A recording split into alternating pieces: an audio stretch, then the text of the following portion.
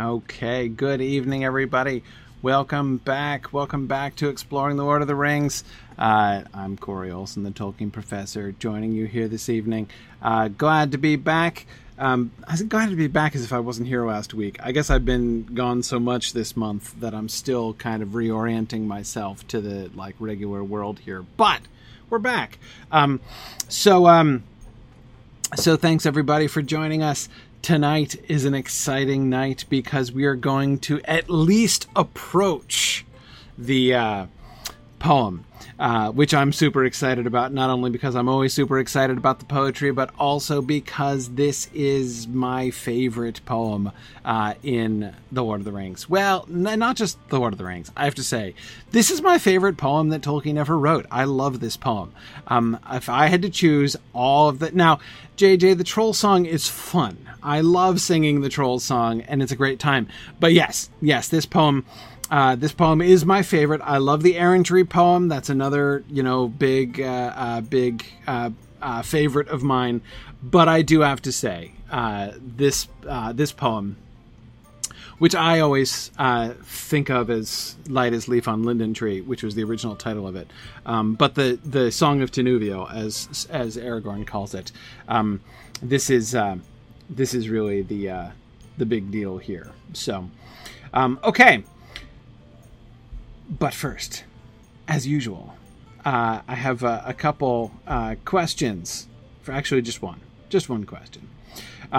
Yes, tonight's topic is what to do when the darkness presses round. That, of course, is what Sam is going to say in talking to Aragorn, and we will see what to do when the darkness presses round. First question, this is from Beach number 27, which is exciting, because I think this is actually from one of the trees in the Old Forest, number 27 of the Beaches, apparently, which is exciting to hear from them. And glad they're still with us after our discussion of the Old Forest.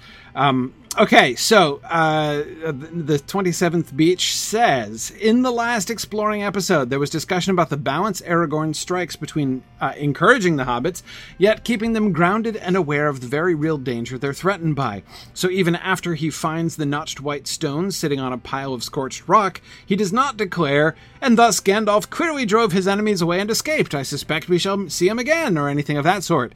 He just concludes, or says that he concludes, that the scorecard for this fight is beyond his reading. While I think it's true that Aragorn doesn't want to buoy the hobbits with false hope, since that leads to easy deflation, and he knows that Gandalf may be attacked again and again and again before reaching safety, I think there's something else going on here. Not quite foreshadowing exactly, but a hint that one may drive the Wraiths to retreat and yet not win. And then here I had to skip a bit. The 27th Beach, who was not hasty in writing this post, said... is there a problem with the Twitch stream? Hang on a second. It was citing evidence that Aragorn is familiar with the ring wraiths and like what they do, and specifically how he seems unsurprised to see the weapon and can identify it and stuff. So familiarity with the weapon. Okay, all right. Twitch stream up. Excellent. Thank you very much. Okay, anyway, so then goes on to say, I would suggest that he knew it was possible that Gandalf was faced with a Morgul blade, and if he was faced with such a blade, that it could be that he was pierced by it, and if he was pierced by it, it could be that Aragorn's mind is resurrecting Tolkien's old Wizard King title for the Witch King, or at least wondering if such a blade would be more or less effective against Gandalf. At the very least, I suspect a first-time reader would notice Aragorn's reluctance to declare Gandalf the winner, despite almost certainly placing the stone after the fight itself, and have that add to the sense of dread. Our walking party may not be able to drive the wraiths off, but even if they can, it might not be good enough. And then said reader sees all too soon how cold a comfort victory can be. I think this is a really neat observation. So basically, the argument here is not that Strider is just being sort of strangely diffident, right? The point is not that Strider is simply, for some reason, being like, well, don't quote me on whether or not Gandalf survived, right? That's not the point. The point is that he knows that even though Gandalf obviously did escape and did drive the ring wraiths away, that doesn't mean, not only does it not mean he's won permanently, but it doesn't mean that he's necessarily even escaped long term, right? That the Strider, being familiar with the weapons of the enemy, could know that Gandalf might have been able to escape and yet still be at risk, right, in the future. And I think that's really interesting. And I was particularly struck by that note at the end, right? Thinking about a first-time reader, right? If you really stop and think about it and listen to what Aragorn is saying, right? Yes, Gandalf's, because the conclusion that Gandalf drove off the Black Riders seems fairly clear, right? And yet, so why is it? Why is it that Aragorn would not be like, so obviously he won, right? It just seems sort of like madly overcautious to not draw that conclusion, right? I mean, that conclusion's obvious. So it just the very lack of information that he gives there, right, would sort of lead you to suspect that he knows something, or is worrying about something else, like, okay, yes, Gandalf drove them away, but that's not necessarily the whole story, right? Even though he drove them away, something else could have happened, right? Or some other, so, in other words, setting up for what is in fact going to happen in just a few hours from now, right? And I think that's really interesting. I mean, I'm not sure I'm 100% convinced of this reading, but I like it. And I think certainly it, at the very least, opens up this kind of new thought about, new possibilities for the reasons for Aragorn's reluctance here, why he's so cautious, because he knows, when you're fighting the ring wraiths, it's not just necessarily a binary question, right? It's not just, did you win, yes or no? Did you, it's more complicated than that. And the weapons of the enemy are more insidious than that. And I think that that's really, really interesting. So cool. I think that's a really interesting perspective, and I'm really grateful to the 27th Beach for pointing that out. Now let's return to Weathertop. Down in the lowest and most sheltered corner of the dell they lit a fire and prepared a meal. The shades of evening began to fall, and it grew cold. They were suddenly aware of a great hunger, for they had not eaten anything since breakfast, but they dared not make more than a frugal supper. The lands ahead were empty of all save birds and beasts, unfriendly places deserted by all the races of the world.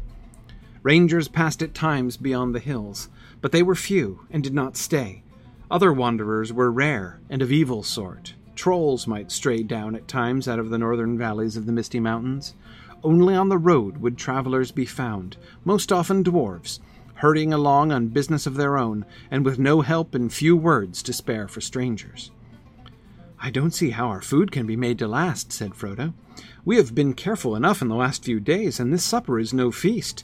But we have used more than we ought, if we still have 2 weeks to go, and perhaps more."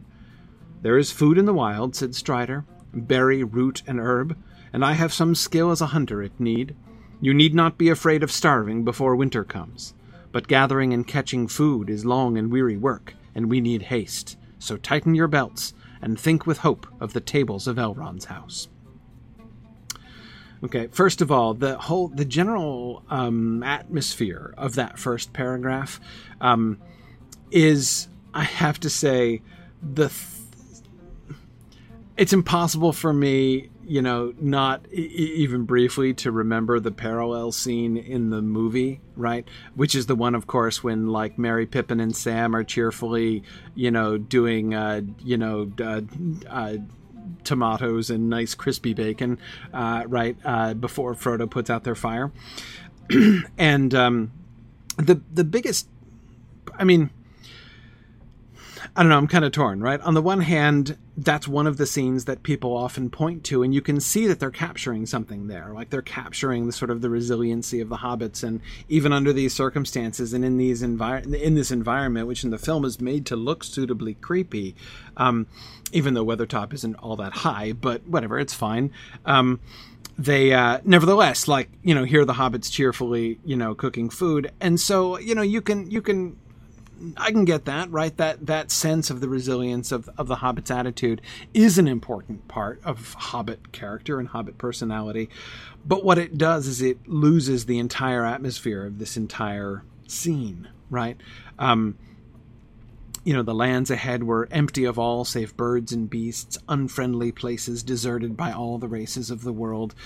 This sense of sort of huddling and fear, not just of the circumstances, right? Their great sense of their loneliness and exposure here, right? Even that sense almost of trespassing.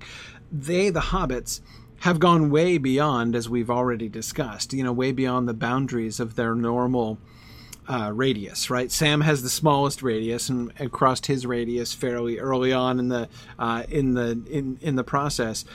But even, of course, remember, by going east of Bree, they've passed the bounds of almost all hobbits, right? Very, very, very, very few, maybe arguably, possibly one hobbit in the Shire has gone east of Bree in a couple generations, for all we know. So it's kind of a big deal, right? And that sense of trespassing, of going off into the Lone Lands, as they're called in The Hobbit. But of course, this is more than just purely the psychological effect, right, of feeling like they're far away from home. You have that, on top of that, the sort of oppressive and ominous sense of the surroundings, right? That, like, the place that you're in is like nobody comes here, and there's a reason nobody comes here, right? And that in that sense you're trespassing, not trespassing in the sense of crossing into somebody else's territory, but going somewhere that everybody but you knows better than to go, right, is sort of the sense that they seem to have here. Yeah, and Fourth Dauntless, I do agree that the first paragraph does kind of recall Bilbo's adventures with the trolls, right? We should remember that. The concern about food.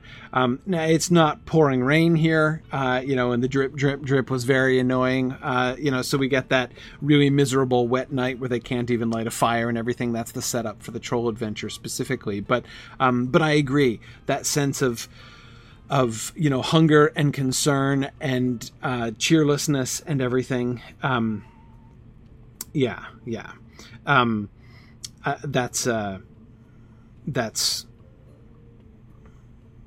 That is parallel. I agree.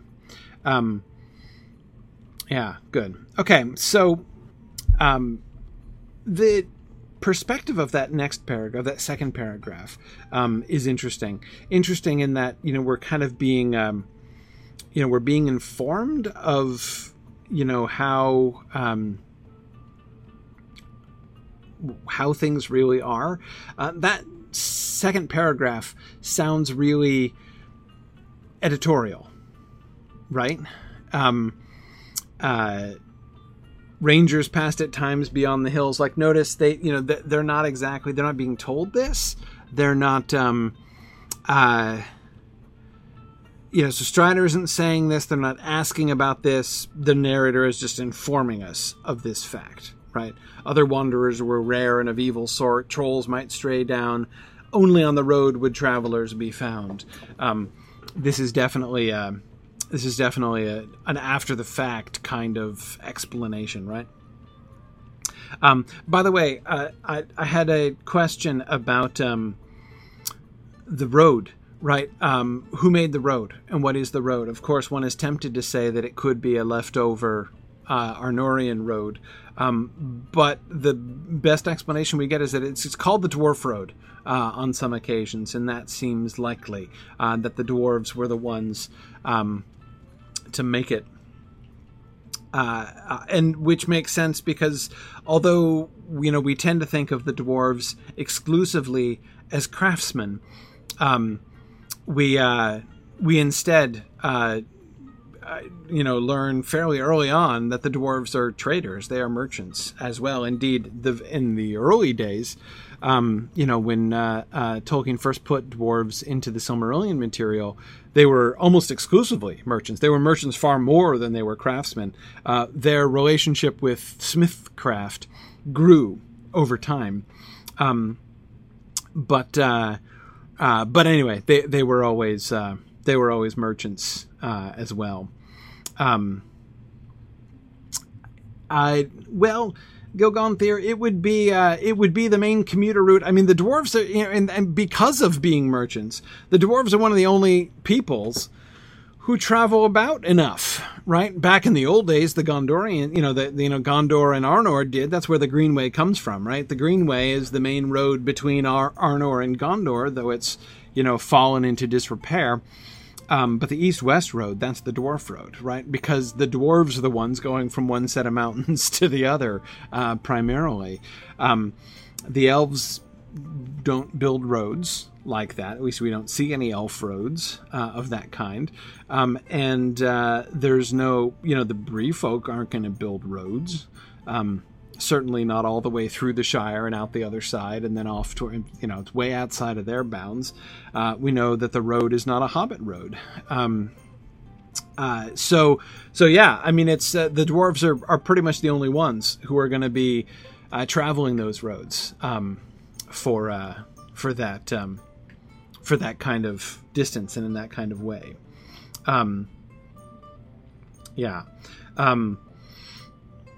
Well, see, Trifle, that's interesting. We don't really know exactly where the road leads. Trifle was just saying the only problem, I guess, with it being a dwarf road is it's not leading to Khazad-dûm. Well, yeah. We don't know that it doesn't, in fact, right? They never follow it that far. We don't know, for instance, that it was the dwarf road. Like if you carry on from Bree, that it takes you right up to the pass that Bilbo and Gandalf and the dwarves attempted to cross in The Hobbit. We have no idea if that's the case. We might suspect that that's the case, but they were, setting out from Rivendell and finding the right pass over the mountains. It doesn't say that they returned to the dwarf road. The road does lead to the Lonely Mountain and to worse places, says Forth Dauntless, and Belongsmond, of course, is very correct, saying that where the road goes is ever on and on, obviously. Clearly, that's true. But anyway, the point is, we don't really know, because we always leave it, right? We know that the road doesn't take you straight to Rivendell, right? It does go straight to the ford of Bruinen, right? We don't know exactly where it ends up after that. So, it's really hard to say as far as kind of reconstructing the old dwarf road. And also, it wouldn't surprise me a bit, Trifle, if even back in the heyday of Khazad-dûm, they didn't have the road just going straight up to the gates. Because remember, those gates, the west gate, that's the Hollin Gate, right? That gate it's not like that's the main door of Moria necessarily. It's the main entrance because that was the place where they had most, they built that door because it was right there at Eregion, right? So that they could hang out with their close neighbors and friends, the Noldor of Eregion, Celebrimbor and company, right? But that doesn't necessarily mean that they would route the trading route from like the Blue Mountains all the way down through Eregion in order to come in the Hollin Gate, right? They could well have had another place where it went into the mountains and then thence by underground paths down into the main halls of Khazad-dûm. Nothing seems more likely to me than that. Yeah, I don't know. Yeah. I agree that the maps, the maps have the east-west road looking like it picks up on the other side of the high pass. Yeah, I agree. But is it still the dwarf road at that point? Notice there's no dwarf road on the other side. The dwarves aren't following a dwarf road on the other side. There's the old road, but that seems to go down into, it's not even clear where that goes anymore down there, right? So, I'm not really sure what happened on the other side of the mountains as far as the Dwarf Road is concerned. All we know is that stretch of road, the east-west road that goes through the Shire, there in the middle of Eriador is called the Dwarf Road. So, Rinrus, I agree. I think that the dwarves would not have relied exclusively on above-ground roads. It makes a lot of sense to me that they would make those sort of as short as possible and then, cut south through the mountains, essentially. I don't know. But anyway, okay. Let's keep going. Wait. Yeah, okay, Strider reassuring them. You need not be afraid of starving. Notice how gentle, again, Strider is here, right? You need not be afraid of... So they're concerned about a couple things, right? They're concerned about whether their food is going to last. This is the concern that Frodo is expressing right here. And Strider rather gently says, well, let's not worry so much about starving to death, because long before we have the opportunity to starve to death, we are likely to be captured by the Ringwraiths, right? Which would be sort of a Puddleglum comfort there. About like saving funeral expenses and that kind of thing. So he Strider says, okay, no, look, we won't starve, right? But gathering and catching food is long and weary work, and we need haste, right? But again, he's very indirect there. We need haste. Let's not forget, we still kind of have to run like people are chasing us, right? If we spend all of our time foraging, we are very much more likely to get caught by the monsters that are chasing us in the darkness. So let's just focus on plowing through here, can we? And anyway, so this is as I say, I think very gentle, right? He's trying to help them to keep perspective. He's reassuring them, but also not just reassuring them. He's not just being like, oh, don't worry about it, we'll be fine, right? He is kind of keeping them, helping them to keep in mind all of their dangers, right? And to kind of balance their concern about their dangers. And yet he focuses on hope, right? We tighten your belts and think with hope of the tables of Elrond's house, right? Don't focus on worry that you're going to starve to death. You probably won't starve to death anyway. Focus on hopeful thoughts of a feast, right? Because that's the way, not only is that the way to help yourself when you're starving and on a deadline, but also this is the way to fight the Ringwraiths, right? Not just to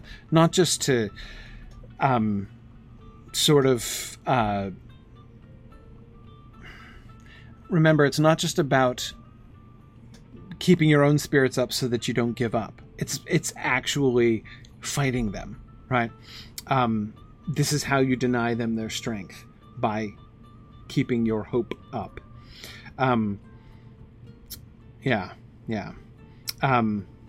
Karita is wondering how often Aragorn says the word hope in the books. And if he says the word hope more often than other characters, that would be an interesting word study to do, wouldn't it, Karita? How often is the dude named Hope the focus of hope and talking about hope? Certainly seems to be interesting here, right? That is in this whole evening, right?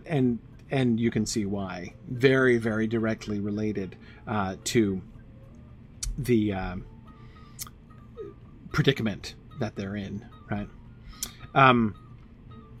Okay. The cold increased as darkness came on. Peering out from the edge of the dell, they could see nothing but a grey land, now vanishing quickly into shadow. The sky above had cleared again, and was slowly filled with twinkling stars. Frodo and his companions huddled round the fire, wrapped in every garment and blanket they possessed. But Strider was content with a single cloak, and sat a little apart, drawing thoughtfully at his pipe. As night fell and the light of the fire began to shine out brightly, he began to tell them tales to keep their minds from fear. He knew many histories and legends of long ago, of elves and men and the good and evil deeds of the elder days. They wondered how old he was, and where he had learned all this lore. The cold and the darkness, of course, it's hard for me not to remember the comments that Strider just made about the ringwraith smelling the blood of living creatures, right? And the way in which this sort of the warmth of their blood and of their life, right, being sort of an attraction to the ringwraiths, and their coldness, right? We'll see. We will see on many occasions that coldness is associated with the ringwraiths. Forth Dauntless is asking if this is a natural cold. I'm gonna guess no. I don't think it is. I mean, it is October. Nights in October can be quite chilly. So, I don't think that this need necessarily be a completely supernatural cold snap here. But as I say, there's a lot of associations, right? Remember when later on by the Anduin they meet the winged Nazgul in the dark, and Gimli speculates as to whether or not it was a Balrog before everyone's like, dude, no, Balrogs don't have wings. That couldn't have been a Balrog. But remember, Frodo is the one who says, no, it wasn't a Balrog. It was something colder, right? So yeah. There's many cold things associated with the ringwraiths, as we'll see. But does that necessarily mean that the darkness and the cold are part of the sort of spiritual oppression of the ringwraiths? I think it's possible. But where are the ringwraiths right now? What are they doing right now? Have they not arrived yet? Remember,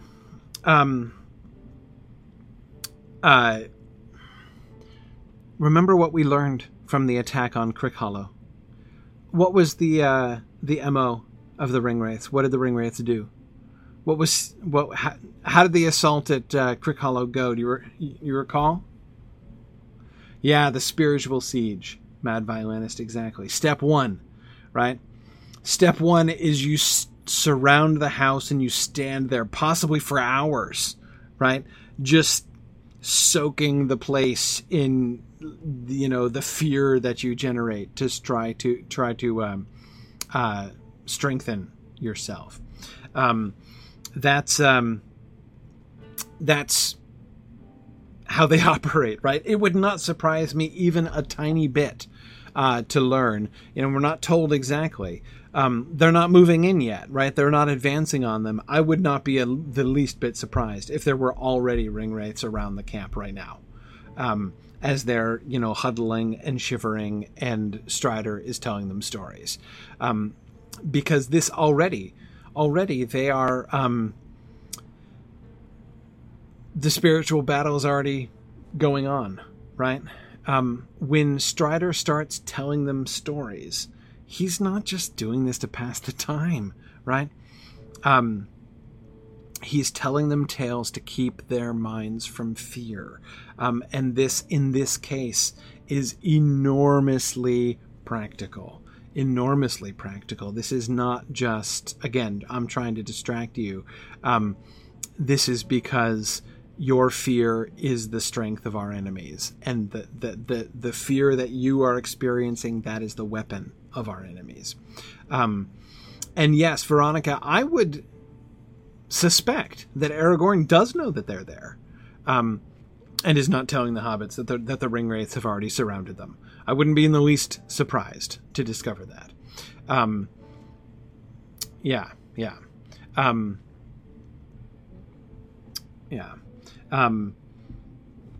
Exactly, Kate. They gather, they infest, they infuse place with the fear of them, and then they attack. Yeah.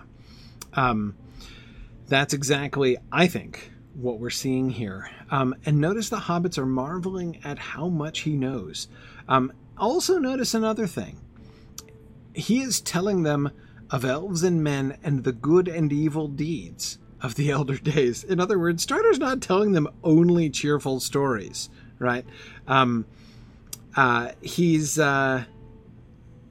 We know their stories of long ago, histories and legends of long ago, of elves and men and the good and evil deeds of the elder days.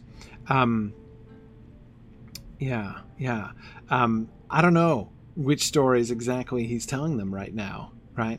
But I mean, everyone who's read the Silmarillion knows there aren't exactly very many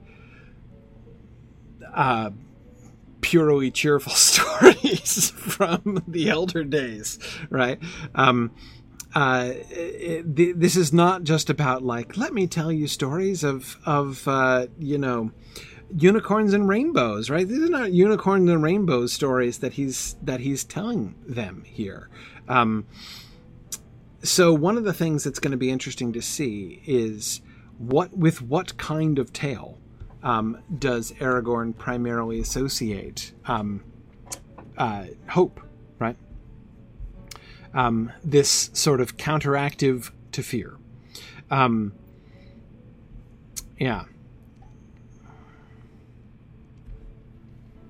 Merry has a request. "Tell us of Gil-galad," said Merry suddenly, when he paused at the end of the story of the elf kingdoms. "Do you know any more of that old lay that you spoke of?" "I do indeed," answered Strider. "So also does Frodo, for it concerns us closely." Merry and Pippin looked at Frodo, who was staring into the fire. I love this. Merry and Pippin are like, "Dude, you holding out on us?" We were all amazed when Sam started singing that, because, Strider suggests that it's not just that Frodo knows the story, it suggests that he knows more of the old lay, right? Can you recite more of that poem that Sam said he only knew the first few lines of? But Frodo has to disappoint them. "I know only the little that Gandalf has told me," said Frodo slowly. Gil-galad was the last of the great elf kings of Middle-earth. Gil-galad is starlight in their tongue. With Elendil, the elf friend, he went to the land of... "No," said Strider, interrupting. "I do not think that tale should be told now with the servants of the enemy at hand. If we win through to the House of Elrond, you may hear it there, told in full." Okay, so here we have the second time that Strider has interrupted them, right? Third time, technically, right? We saw him object to Frodo saying that he shall become a wraith, right? I hope that the thinning process does not go on indefinitely, or I shall become a wraith, right? We saw him get upset when they were talking about Mordor, and going to Mordor, right? I never thought it would come to that. And Strider saying, "Don't speak that name so loudly." So this is the third time that he has intervened in order to say, okay, let's not talk about that. And it's, again, right at the mentioning of, he's about to say the word Mordor again when Strider interrupts him. With Elendil, the elf friend, he went to the land of... Stop, right? Now... Several interesting things here. First, why doesn't Strider want them to tell this story? What's wrong with this story? Right? I agree, Kaladar. It does sound like Strider regrets calling on Frodo to tell a story. Thank you, Frodo. Yeah. What's wrong with this one? I mean, you'd think, actually... this one would work well, wouldn't it? I mean, okay, yes, there's a high mortality rate among the protagonists of this story, right? Let's tell me the story of Gil-galad and Elendil, which ends with them both dying miserably, right? But they win, right?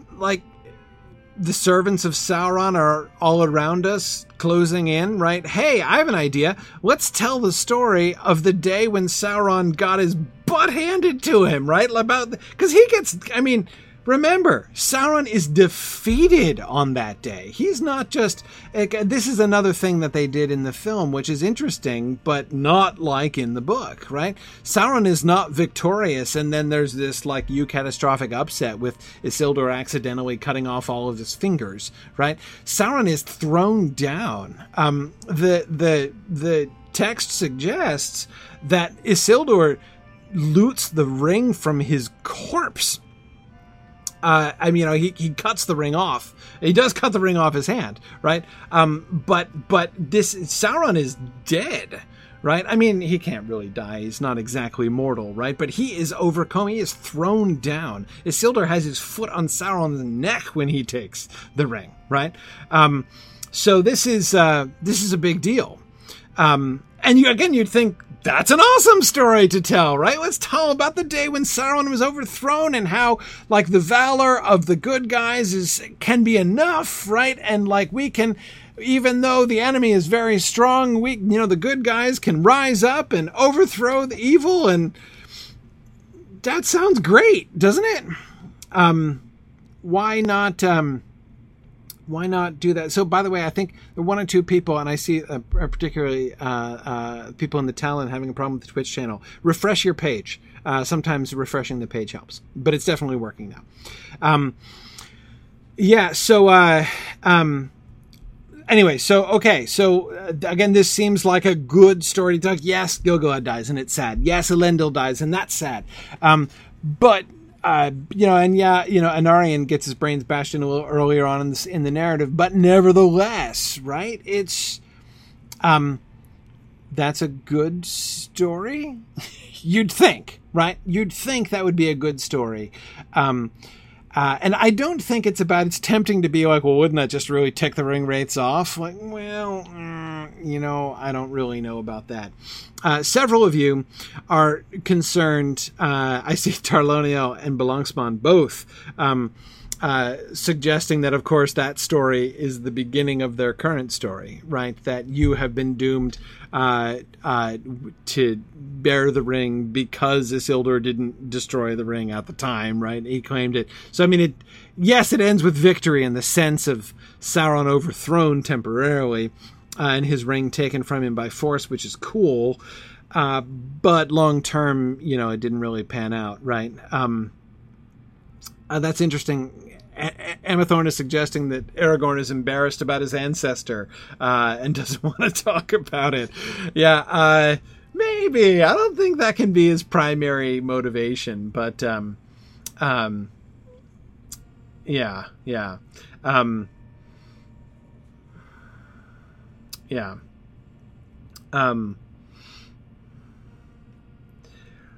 JJ is wondering, is it because victory is achieved through pure power and strength of arms? So JJ, are you suggesting that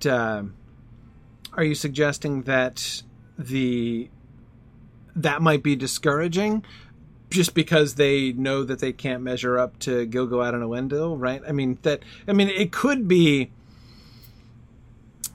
I can certainly see how telling this as an encouraging story could backfire, right? It'd be like, okay, so yeah, this same enemy that we're facing, he was overcome barely. It was super hard, right? But like the two great, the great elvish hero and the great human king, compared with which there's no one really left in our world now. Everyone, it's called The Last Alliance for a reason, right? We can't possibly measure up to the heroes of old, and they barely got the job done, right? That you can see that kind of backfiring, right? So I hear that. I think that's a legitimate concern. Yeah. Now, Matt, that's a good point. Matt says if they were following the big picture, it's a good story. But of course, Mary specifically wants to hear the story of Gil-galad, who dies, right? So if you're just telling the story of Gil-galad, if you're just telling the story of Gil-galad, then, you should, that one doesn't end well, right? Quite Quite possibly. Harnuth, I agree. I don't think that we can underestimate the fact, we can't avoid the fact, this is the second time that Aragorn has gotten twitchy at the name of Mordor itself, right? Remember, his first comment was, don't speak that name so loudly, and this was well before they had reason to think that the Nazgul themselves might actually be in earshot.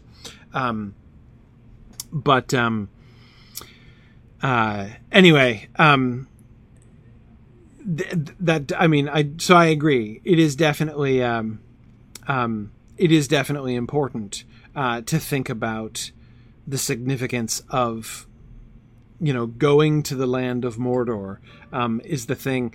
I wonder. Remember Pippin's response, right? About going to Mordor, right? When Sam said, "I think I should be headed that way myself." That's when Strider and Pippin being like, "Going to Mordor."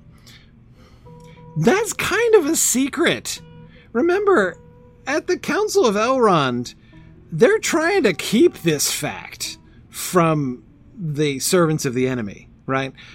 They are hoping that the servants of the enemy are not gonna guess that they're setting out for Mordor. In fact, that's even part of the hope all the way down to near the very end, right?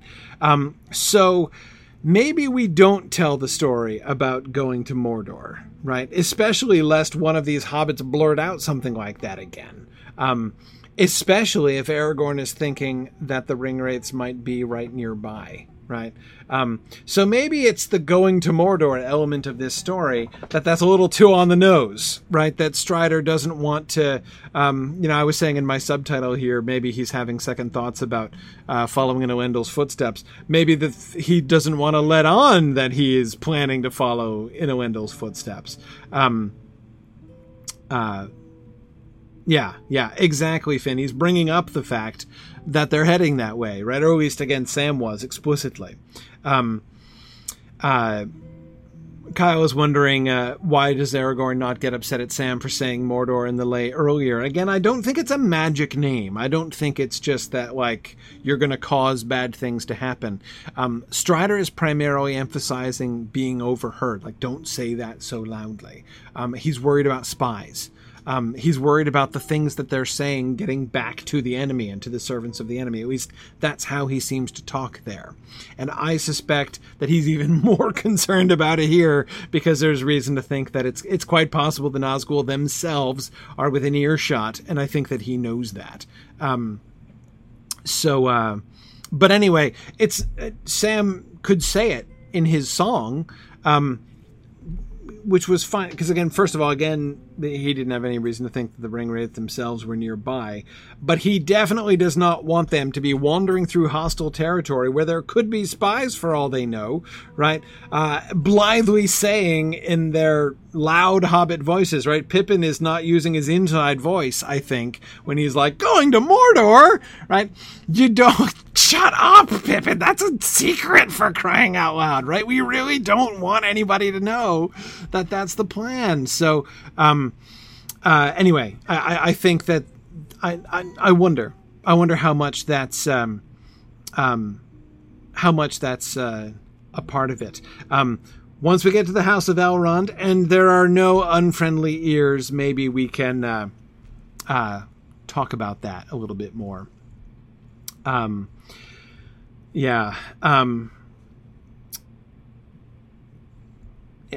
So I don't know if that's the only reason. I mean, again, what he says is, I do not think that tale should be told now with the servants of the enemy at hand.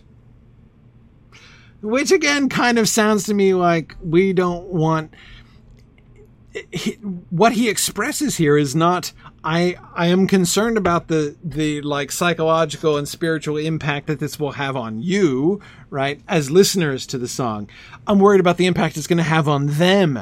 I don't want the Ringwraiths to be listening to this story. I don't want them to be thinking about, to be put into a general, heroes of the free people making desperate trip to Mordor frame of mind, right? I don't want that to be first and foremost on their consciousness right now. So let's talk about something else. Can we just talk about something else?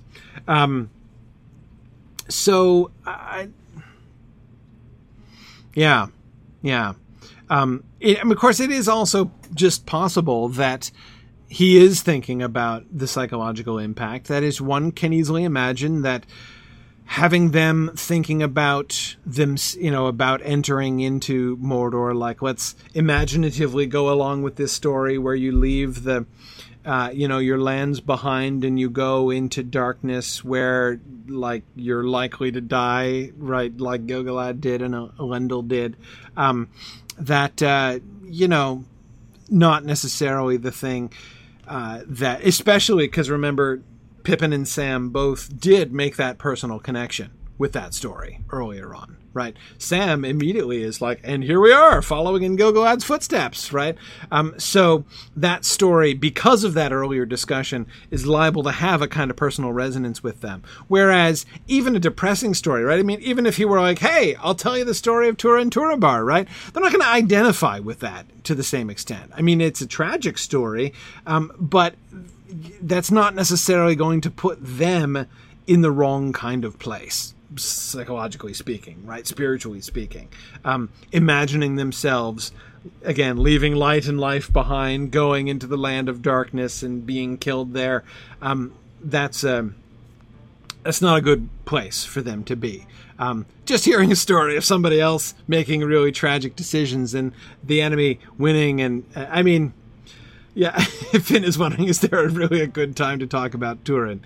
I know, I'm not saying that he necessarily would be. But yes, and Kate, you're absolutely right. It is ring-oriented, the story as well, which is, again, kind of dangerous ground to be treading. And again, to be kind of bringing up. But again, notice he doesn't say, like, it's a bad story. He says, if we win through to the House of Elrond, you may hear it there told in full. In fact, notice the parallel. This is the second time he said that, right? Think about the story in Hope. So they're supposed to be hoping for the feasts that they'll get at Rivendell, right? Tighten your belts and think of the feasts, think of think of Elrond's table, right?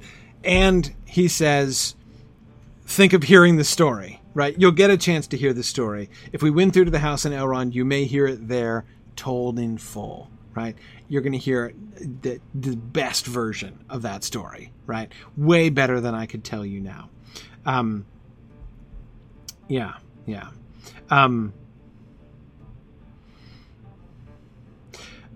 By the way, one last thing that I would want to touch on here. We've spoken a little bit about elf friend, right?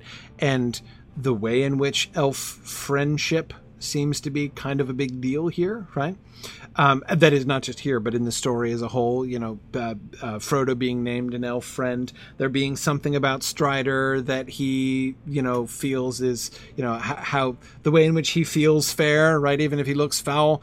And we were suspecting at the time that maybe it's the elf friendship thing, like speaking to like, that Frodo is discerning in him. But he points out that he says, with Elendil, the elf friend. So he identifies Elendil as the elf friend, which of course is not just because of all of the elf friends, he is the famousest of the elf friends. He is doing the same thing. He's doing the same thing that he did he said, Gil-galad's name means starlight. Similarly, Elendil's name means elf friend. It's practically a translation of Elendil's name. So that's kind of interesting, right? That Elendil, Frodo is pointing out that Elendil, the great king, is he is the elf friend, right? His name means elf friend. That's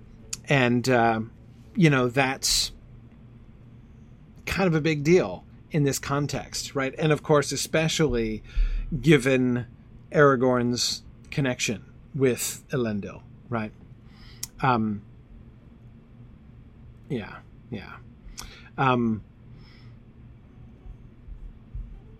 Let's keep going. I've been waiting to get to this slide for a long time.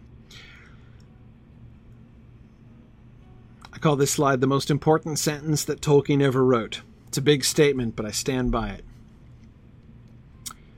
Then tell us some other tale of the old days, begged Sam. A tale about the elves before the fading time. I would dearly like to hear more about elves. The dark seems to press round so close. I will tell you the tale of Tinuviel, said Strider, in brief, for it is a long tale, of which the end is not known, and there are none now except Elrond that remember it aright, as it was told of old. It is a fair tale, though it is sad, as are all the tales of Middle-earth, and yet it may lift up your hearts. He was silent for some time, and then he began not to speak, but to chant softly. Yeah, so this is the big moment here. The sentence that I call the most important sentence Tolkien ever wrote, the sentence that changed Tolkien's life and the lives of so many of us, is that first sentence of the second paragraph there. I will tell you the tale of Tinuviel. That's it. That's the sentence. And I know that many of you have heard me talk about this, so I won't do it in full detail. I talked about this much more in full at Millmoot last year in Iowa. I talked about this, and of course you guys who did the Return of the Shadow class with me have heard me talk about this. But this is a really big deal, huge deal. And I don't always, just go back to Tolkien's drafts and things. It doesn't tell you everything about the text, but this is a big piece of context here, because this is the moment that I say it's the moment that changed Tolkien's entire life. I'll just kind of mention the story in brief here. When Tolkien wrote The Hobbit, he wrote it as a completely separate little fairy tale. Keep in mind that there is no continuity between The Hobbit and the Silmarillion material, not in design. And you can see this. When you look carefully at The Hobbit, you can see, yes, he mentions things which look as if they are references to the Silmarillion, right? But when you look at almost all of them carefully, you see that they're not. They're not at all. Gondolin, the story of the fall of Gondolin, it seems like straight out of the Silmarillion, right? The conflict between the dwarves and the wood elves. If you've read the Silmarillion, you feel like you know the story that's being alluded to there, right? There's, several moments like that where it seems Elrond himself, right? It seems like, okay, he's calling up the Silmarillion here. And in a sense, of course, he is. Obviously, I'm not trying to pretend that that's a coincidence, but it's very clear when you look at the details. He was not making them continuous. The references that he makes to these things in The Hobbit are full of contradictions that don't fit the Silmarillion, especially the Silmarillion at the time, as it existed at the time he wrote The Hobbit, right? He says things that are just flatly contradictory. To give you one quick example of that. You remember that he says that there were people in those days, that is the days that of the Hobbit story. There were people in those days who had their ancestors among elves and men, and of those people, Elrond was chief. Who? There's nobody else, right? Elrond is, if you read the Silmarillion especially, Elrond is the guy. Like, he doesn't even have a brother at that point. So you can't even talk about like, oh, well, the Númenóreans. The Númenóreans didn't exist. They're not there. The Elros is not invented yet. It's just Elrond, right? So what is he doing? It seems pretty clear what he's doing when he puts that stuff into The Hobbit. He's recycling. Remember, the Silmarillion is not published, and he already has reason to think the Silmarillion isn't going to get published. He has no reason to think. He's been writing this stuff for 20 years, and he's never gotten any nibbles on getting the Silmarillion stuff published, but he loves the stories, right? So he has all this stuff. So he he recycles some of it, right? This is why, by the way, I am 100% convinced, this is why the Arkenstone looks so much like a Silmaril. In fact, even the name Arkenstone is almost exactly like the word that he uses for the Silmarils in the Anglo-Saxon translation of the Quenta Silmarillion, because, of course, Tolkien translated the Silmarillion into Anglo-Saxon, because, of course, he did, right? For fun. Anyway, when he did that, he used the word Earkenstana to which means like holy stone, to translate the word Silmaril, right? So, and the description of the Arkenstone is very, very similar to the description of the Silmarils. So again, all this stuff, he's got all these things that he just chucks into the Hobbit, right? Because it's fun and he loves it. Whether it's Beowulf stuff, like the thief who creeps in and takes the golden cup from the dragon's lair, leading to problems with the dragon thereafter, right? Or whether it's stuff from his own stories, his own legendarium, the fall of Gondolin and Elrond the Half-Elven and the Silmarils and everything else, right? So he recycles all this stuff. He just throws this stuff in, but he is absolutely not thinking about The Hobbit as being part of the Silmarillion world. Then he sets out to write the sequel. And he's still thinking in the same... Oops, I can hear that I've gone here back to the screen. When he sets out to write the sequel and he's doing The Lord of the Rings, he's making it consistent with The Hobbit, which means not consistent with... not in the same world as the Silmarillion. And we can see him beginning to recycle again, right, as he goes along. And initially, when he brings up Gil-galad in The Last Alliance, he's recycling again. And you can still see some differences. It's not consistent with the story as it is written at the time in the 1937 Quenta Silmarillion. Anyway, this is the moment, right? When he gets to this point, this kind of comes out of nowhere, in a sense. But he's not done anything like this before. The moment that Strider opens his mouth and says, "I will tell you the tale of Tinuvio," that is the first moment when Tolkien takes the barriers down and decides, no, these stories, these legends and myths and sagas that I've written, this is the same world. I'm going to make all of this work together, and I'm going to bring them in. And he does. And as we know, that, I think, that's really what changes everything. The Hobbit's a wonderful story. But if The Lord of the Rings if in writing The Lord of the Rings, he had not made this step, he hadn't decided to take that wall down and say, okay, no, those stories in this world, they are the same, and they're going to merge together and feed on each other and make this one big story world. If he had not done that, The Lord of the Rings wouldn't be The Lord of the Rings. And anyway, so I think that this is just, it's a huge deal, right? This is the story that changed his entire storytelling process, that enables The Lord of the Rings to become what it's going to become. So as I say, this is the sentence that changed all of our lives, really. And I think it's super exciting to see that emerge when you're reading The Return of the Shadow.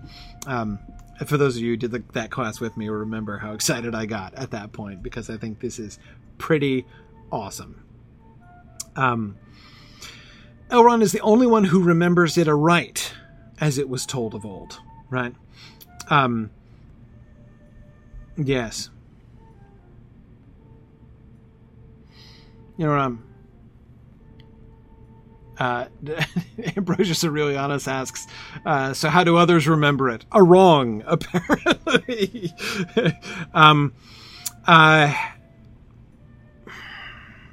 Well, here's the question I'm asking myself. Remember it aright as it was told of old. By whom? By whom? Yeah.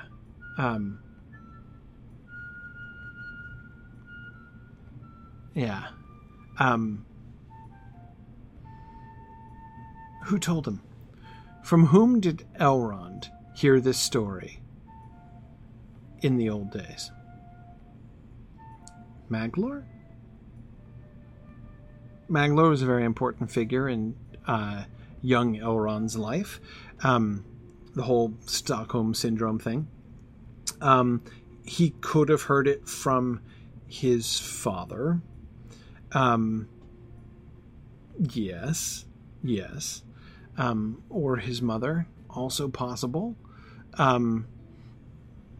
Earendil, Elwing. I mean, they would have told the story, presumably. I mean, the when he was still growing up in the refugee city in the Bay of Balar, he would have the refugees from fallen Doriath were there, right? So presumably he would have heard it there.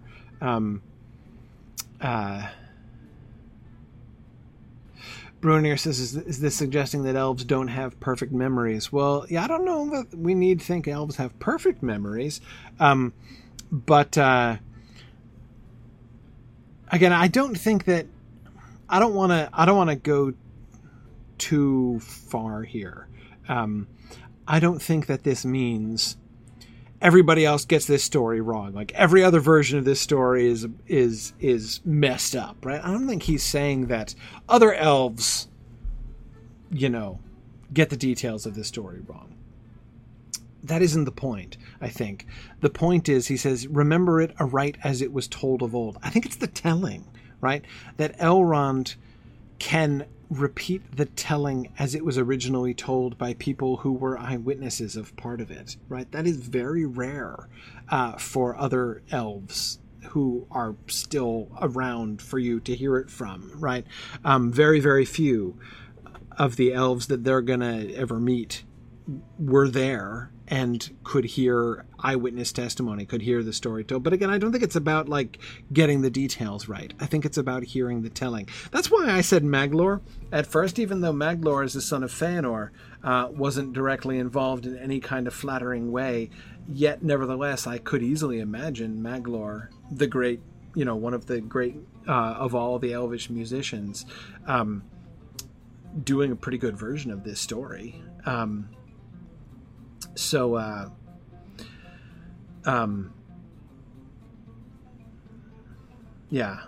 Kate says maybe the implication is that the version told by the Númenórean exiles was imperfect. Yes, that seems very, very, very possible. Kyle's wondering if Galadriel could tell this story. Yeah. Where was Galadriel? I don't think she was there. I mean, she would have known Melian, she would have known Luthien, but I'm not really sure where. I don't think that she would have any, I would think this story would be pretty secondhand to Galadriel, but who knows exactly where Galadriel was at what point. I say that, of course, because all that is sort of retconned by Tolkien later, and he never decided on the definitive answer to those questions.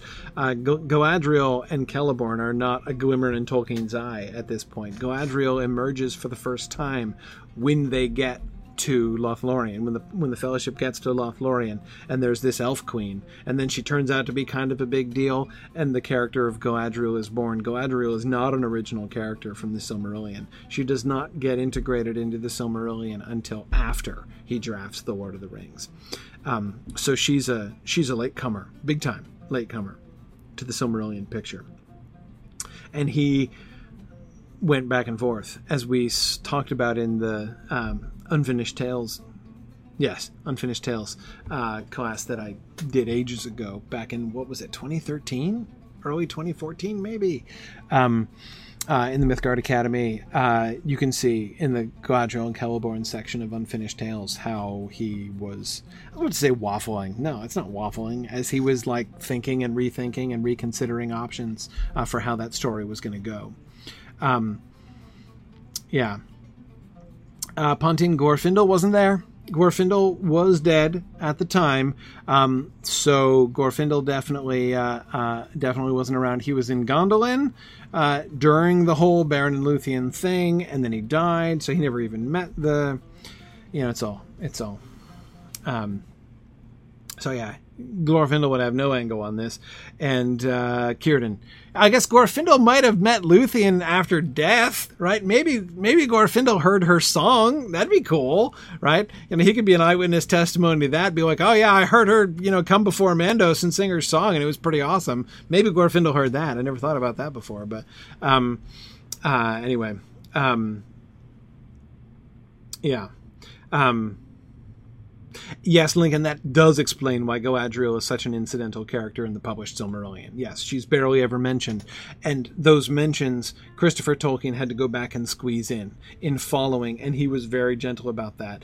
Tolkien never wrote it in, right? He had several ideas for the role that Galadriel was going to play when he was going to insert her into the Silmarillion story, but he never wrote them. And Christopher, in his editorial role, is always very, very cautious about actually writing stuff that his dad didn't write. Much more comfortable choosing between texts that his father wrote and things, and sometimes he has to make hard choices, but very rarely does he just go in and compose stuff. It happens on some occasions when he's kind of forced to, but yeah, that's why there's so little of Galadriel in the published Silmarillion, because Tolkien himself wrote so little of it. Yeah. Yeah, no, I mean, I know that Glorfindel is alive, that the fall of Gondolin is after Beren and Luthien, but he was in Gondolin, with no contact with the outside world. So they would have heard, maybe, rumors of the fact that Beren and Luthien existed, but he wouldn't have any angle on their story. He'd never met them, right? And didn't know them at all, and would have heard about it long after the fact. So, yeah. Anyway, okay. So, yeah. Yeah.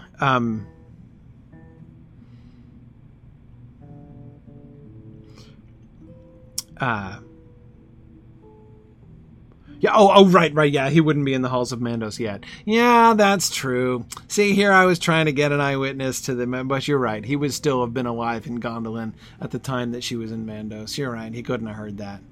Oh, well. See, Trifle, here I wanted to get an eyewitness to that. That would be cool. But no, you're right. She predeceases him. And then, both times, actually, right? She predeceases him twice, which is pretty tricky. Yeah, no, good call. You're absolutely right about that. Okay. Yeah, I know. Well, see, darn it, Trifle, that's what always happens, when beautiful, lovely theories are confronted with facts. Oh, well. Not always, I guess. But too often. Oh, well. Okay. Strider's going to start to chant softly. I want to spend some time talking about this poem, and we're almost at the end of our time. So this is what we're going to do. This is what we're going to do. As I said, this is my favorite poem. This is my favorite of Tolkien's poems, period. There are two poems in this book that I'm going to want to spend some significant time on. One is this poem, and the other is the errantry poem, Bilbo's Song in Rivendell.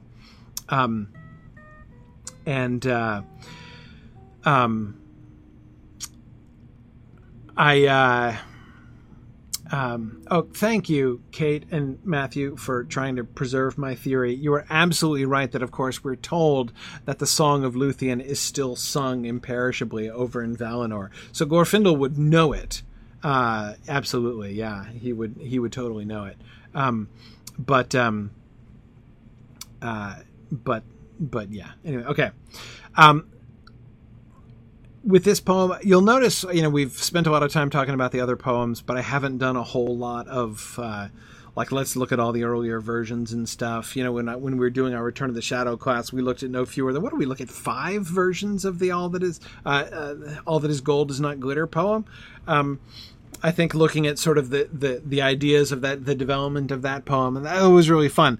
But I don't want to bog us down with looking at the development of every single. We're not going to read like 4 different versions of the troll poem, though at least 4 versions of it exist.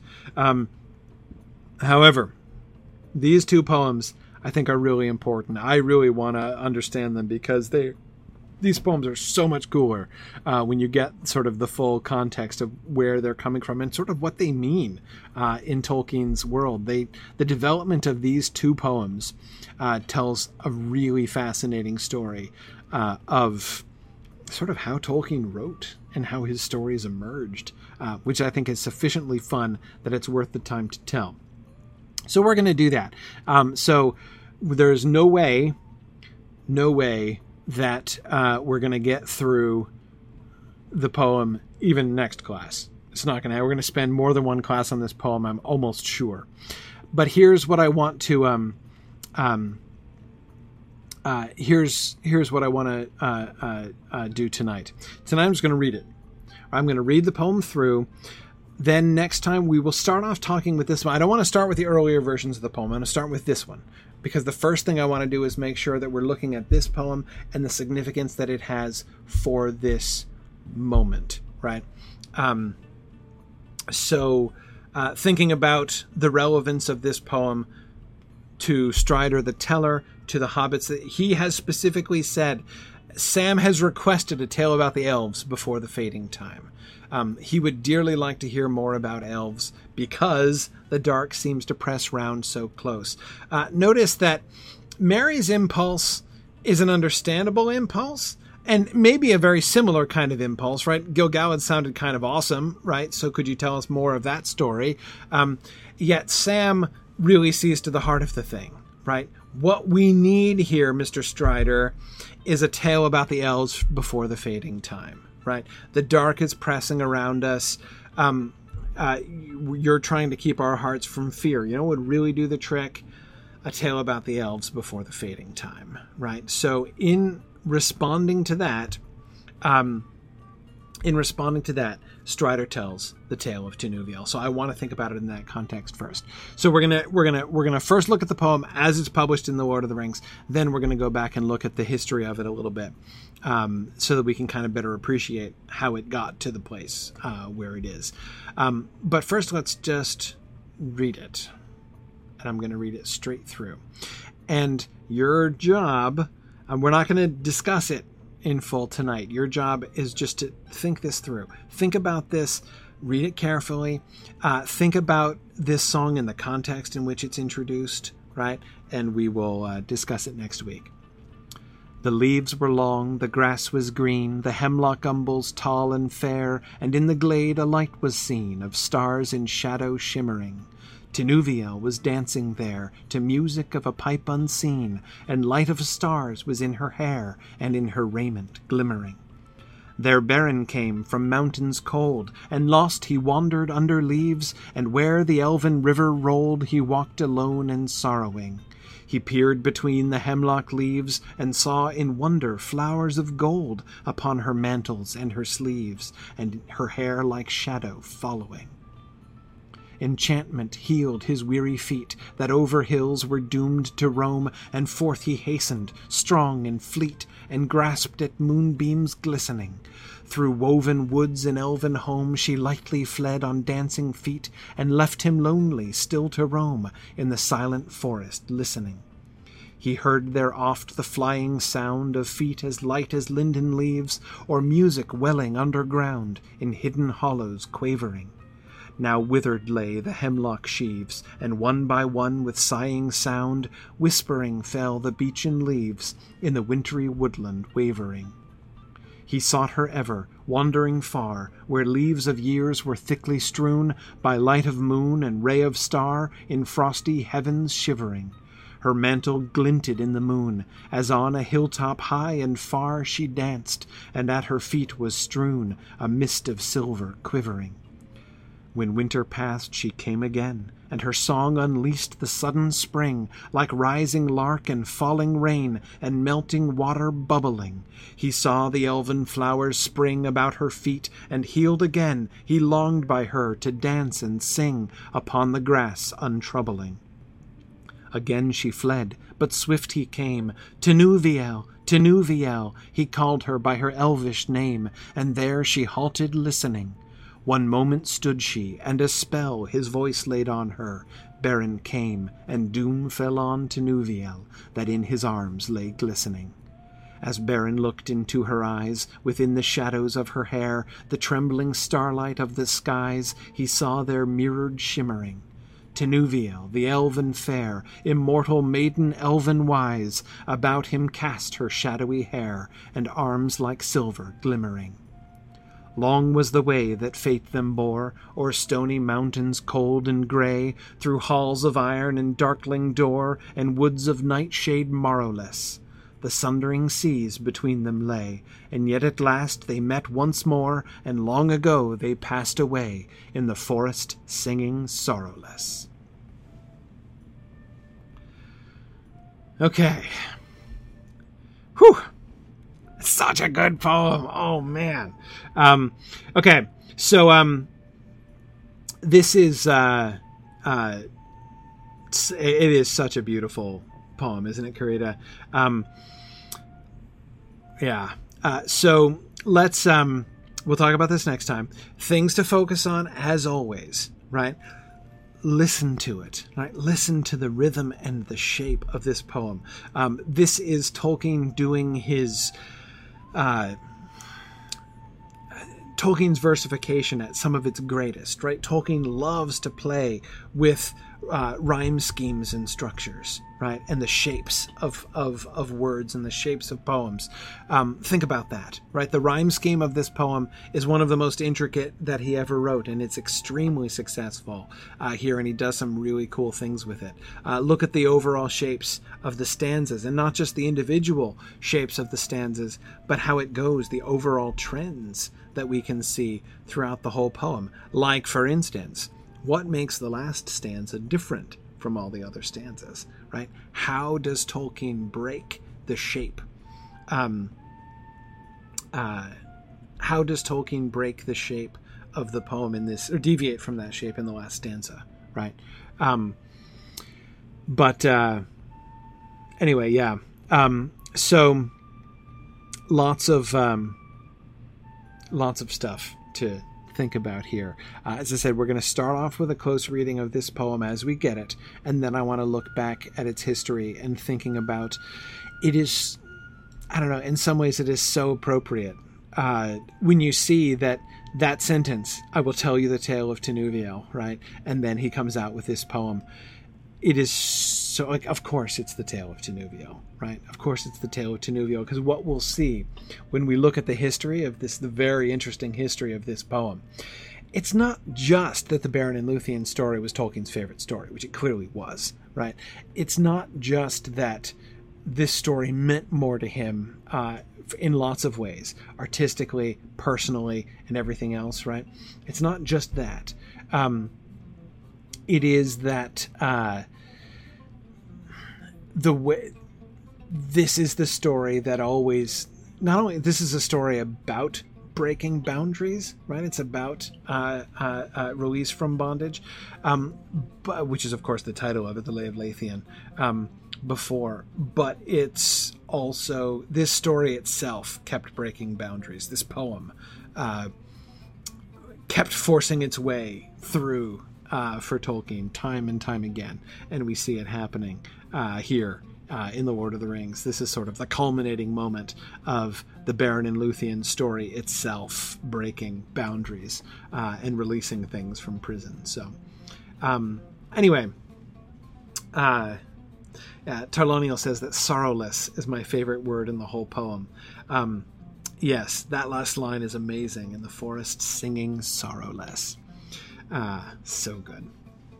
Okay, but I'm going to stop there. I'm going to exercise extreme self-discipline and not start the close interpretation of the poem tonight, because it is very long, and we don't have time for that, and I'm not going to rush this.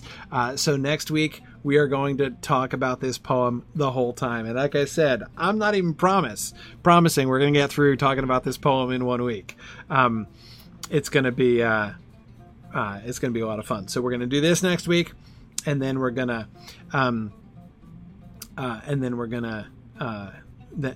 come back. So, okay.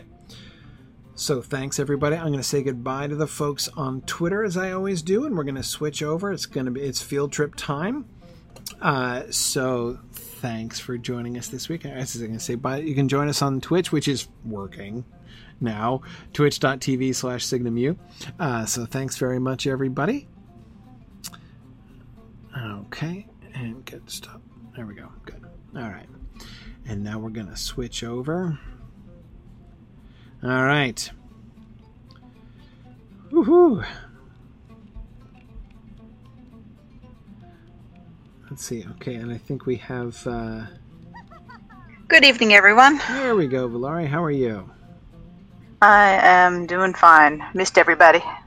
All right. Yes. Yes, we missed you last week, too. Last week was last week? Last week was our Europe-friendly week, right? Last week was the Europe-friendly one, right. and yes, that's generally when I'm helping people with homework and making dinner, so that was really hard this week. But yes. Maybe, well, maybe I'll be able to make some of them. It is tricky, yes. I've been invited to do an Australia-friendly time, but as the suggested Australia-friendly time was 6:30 a.m. Eastern, I don't... see, that one I can do. No, everyone's on the bus at 6:30. I'll just go solo. I'll just even apart from the fact that I am, shall we say, not at my broadcasting peak performance level at 6:30 in the morning. Well, who is? In fact, there are some people like that. I mean, there's some people who spring out of bed and are all cheerful and talkative, bless them. But that is not I. And I'm, as my children will attest, I usually barely can, grunt at 6:30 in the morning. But in addition, it's purely impossible, even apart from the fact that it's undesirable because it would conflict with me driving my kids to school. So. Oh, right. Yeah. Okay. Mine have the bus. So. No, you could just put the pictures up and just go, "Muh." Yeah, exactly. Yeah. It's all the slides. Yeah, I would just have to point at things and grunt. Take long sips of your coffee and glare evilly into the camera. It's more moaning, really, even than grunting, it's just, I'm sorry, I am not a morning person.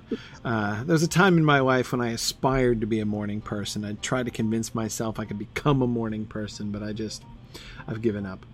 That's when you're allowed to sleep from 11 till 3 in the day, though. Yeah, exactly. All right. Anyway, so let us head out. We're going to go back to the Lone Lands. So last week's here, we can run while I'm talking about it. So last week, we spent all of our field trip on Weathertop, again, looking around the countryside. So it was a sort of a remote field trip as we were sort of looking at the land from a distance. And the main thing that I was focused on there is looking at the overall shape of things. I was trying to figure out, because of course, all of the talk from the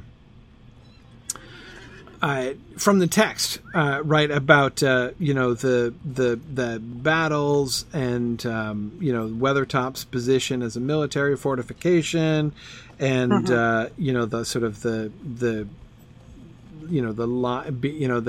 line of the road coming down from the north being screened from the, all the ways that kind of invites us to think about, what was the military position around Weathertop, all this stuff. And the LOTRO developers rarely even need that much provocation to be thinking in those terms, as we've seen. They do a lot more thinking even than the books invite explicitly in thinking about what would these lands, which, how would the history of these lands be visually represented? What kind of evidence of the old days? All the ruins and stuff, of course, that we've spent so much time looking at. I guarantee they go over those descriptions about as thoroughly as we do in a given Oh, absolutely, yeah. if not more. Yeah, you can see that. So, anyway, knowing that they're going to be thinking about that, and even seeing the evidence that we've seen, like when you do come down that road from the north towards Weathertop, you see that they have in fact carefully designed the layout of the land so that you can't see Weathertop from the road, right? They do in fact have it screened by hills and by standing stones and things. So, anyway. I see it's nighttime again. That's fine, because we had our view from Weathertop. So, when I was looking out from Weathertop, we were noticing several different ruins, right? And looking at the ruins from Weathertop, I was trying to figure out where exactly were the battle lines. And my theory from the view from Weathertop, my theory was that the east-west road served as a boundary. We know that the Arthedanian kingdom didn't extend much further than Weathertop. But my suspicion was that we're going to find that all of those ruined fortresses south of the road are Arthedanian, and the ones on the north side of the road are Rudauran. And so in particular, that big fortress that is just under Rivendell, the one that's closest to Rivendell on the northern side. I think we're going to find that is Rudauran, that represents the sort of, frontier camp, as it were, of the Rudaurans who were trying to, that was the base of operations for the Rudaurans who were trying to attack Weathertop, essentially. Okay. That's my theory. And I think we will see. And by the way, I'm not just dogging this here. Like, I haven't scurried around with my other alts to confirm this. I literally don't know. So we know you do not have that kind of time on you. Yeah, I don't have that kind of time, exactly. So I have done no confirmation of this guess since I made it last week. That makes it more fun. Exactly. So we'll see. But yeah, because I'm thinking that the fortresses we know already from the one that we looked at from Minas Ariel. We know that kind of crazy paranoid fortress was seemed to be Arthedanian. We didn't see any Rudauran symbols in that. So now to see. So the one I want to start with. So tonight we're gonna continue. Yes, we are on Landreval. Yes. Anyone who wants to join us can jump ahead. If you want to come, we're going to be at the Forsaken Inn here in just about a minute. There's Weathertop we can see now off in the distance. We're also going to be, if you wanted to go, if you have already traveled in this area and want to go to Oscaruth and come backwards and meet us from there, that'd be the fastest way to get there if you're fully travel capable. We're taking the scenic route. The other one is you could go to Saradan's hut, and if you have the quest, that'll take you directly to Candace's encampment. That is true. That would also work. Yes. Though I'm going to resist the temptation to go up on Weathertop, especially, and my resistance of that temptation is made easier by the fact that it's nighttime. Yeah. By the way, as we're riding here towards the Forsaken Inn, looking at the silhouette of that tower on the right. Oh, yeah. Which now comes into view. It's no longer a silhouette. Right under the bowman. Yeah, right under the bowman, exactly.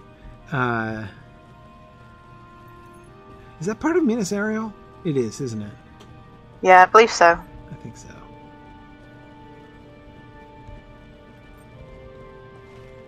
Yes, it is. Yeah, that's the path that goes up to Minas Ariel. Yeah. Okay. And what was this, by the way? We never really looked at this. I don't think we did. There wasn't much to it other than columns. No, there's not. Again, we see standard Arnorian symbols all around. Scepter of Illuminus, stars of the Looks like this was a circle around this natural rock over here. Yeah. It just seemed this big old rock was enclosed by what? A gigantic gazebo? Is that what this is? Maybe. The gazebo of kings with that strange rock outcropping in the middle of it? This rock is mine. Yeah. My rock. Is there some history to this rock? Would it be an important rock for some reason? Hard to imagine what was important about this rock. I don't know. Does it bear inspection? I don't know, but that really does. The ruins do kind of go around it in a circle, don't they? I mean, there's some other random things, like this one up here, up the hill there, but yeah, if we go around... It's not even flat on one side. It's completely insurmountable. Yeah. Oh, not completely. Okay, here I am. Oh, you can climb up it. Okay. Yep. King of the hill, ma. Okay. See, but this columns were very tall. It clearly could have held a ceiling which would have gone over that rock. Mm-hmm. Huh.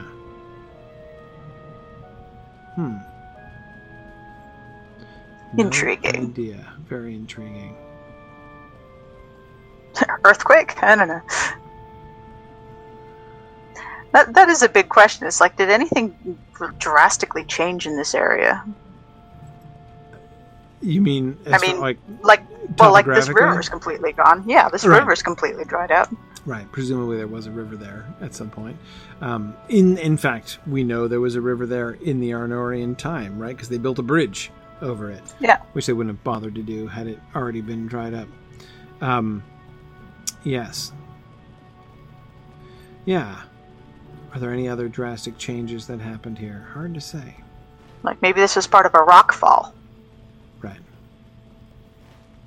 Maybe, but I don't know. A little hard to imagine that enormous rock got tumbled down the hill and just crashed into the dead center of the ancient gazebo. I mean, conceivable, I suppose, but it seems unlikely.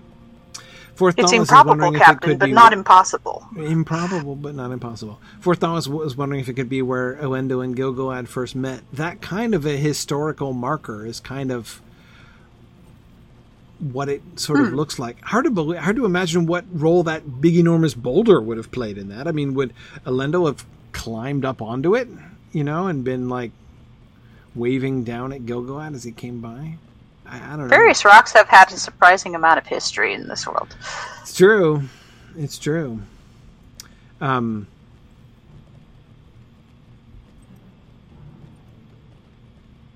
the other thing they don't address is, what if this was a failed construction attempt? You mean like the gazebo? Yeah, what if they had started? I thought you were going to move the boulder. Oh, man. No, I wanted to use the boulder. That is literally the dumbest thing I've ever heard. We're not finishing this. Right, I see. Quite possible. Now, JJ is absolutely right. It is too bad that we don't have... If Merlin were around, we would have letters of gold carved on the rock to explain exactly why it was there and why they built a gazebo there. It is really too bad we don't get that. JJ is wondering also if it could be a siege weapon that smashed through the gazebo. Perhaps, a boulder hurled by a giant among giants. It wasn't really a boulder. It was more of a hill. It really is more of a hill. It would have been a truly enormous siege weapon. And any siege weapon that could hurl a boulder that size would presumably be taking aim at something larger and more significant than a gazebo. Yes. Anyway, okay, so here we are, and we've got a ruin off to the south, which I'm getting, even from this distance, a nice Arthurdanian feel from this. So that's encouraging. Yep. And then we turn to the north, the northern one that I want to look at first, because this was my theory that this is Rudauran. So let's see. I know it's occupied by unfriendly folks these days. So we might need to dismount and help shield some... Oh, right, yeah. If anyone, do we have low-level folks here? I don't. Yes, at least one, because we've got people aggroing on somebody, so... Yes. Okay. All right. Oh, who's your daddy? There it is. First column. Oh, the Rudauran crown. Oh, it's so good to be right. Oh my goodness. Yes. Woohoo. Okay. Whew. Are you doing a little dance in your office chair? I am. This is me trying and failing not to be smug. So, let's see. Woohoo. And they've got, look at that, just as big as you please. The Rudauran clan is everywhere here. Oh, boy, this is the most Rudauran ruin we've seen. Still very much in the style. Right? Ooh, look at the three kings up the top up there. Yep. Who did we say that? No, it was when we had the 5, we were thinking it was Isildur and his 4 sons, right? Yes. But the 3 kings... that's really interesting. Let's see if we can get up and take a closer look at them. Look at the proximity to Weathertop here, right? You can see how this would have been right under Weathertop. This would have been, but of course it would have been difficult to, although they could have lobbed stuff down on it from Weathertop. That's a surmount. That's a pretty big distance. It is a fair distance, and I mean it's not like they were firing, large cannon or something that would travel for miles. No, I don't think so. And it's an interesting little sort of fortification. On the one hand, I mean it's low, right? You can't exactly build a castle right next to Weathertop and hope to get the high ground, right? And yet, no. It is on a little rise, right? So you have to come down this wall. So it's at the bottom of a wall instead of the top of a wall, which is a little unorthodox, but can work, right? But it's protected. Exactly, it's protected and it's built up on this little mound here, right? So, and it's presenting a pretty solid front here. You can see that this is, designed to, withstand assault from this direction. So, clearly it is presenting an unfriendly face here to Weathertop. So that makes sense. And here we have several different terraces, right? So you've got that those stairs being made of stone makes it a little bit easy to assault, but you've got to go all the way around multiple levels. Look at all the different kind of choke points, and you'd have to fight your way up 4 different staircases. I'd still myself have erected a gate of some kind, but still, and then before you finally get up here, you have that tower there.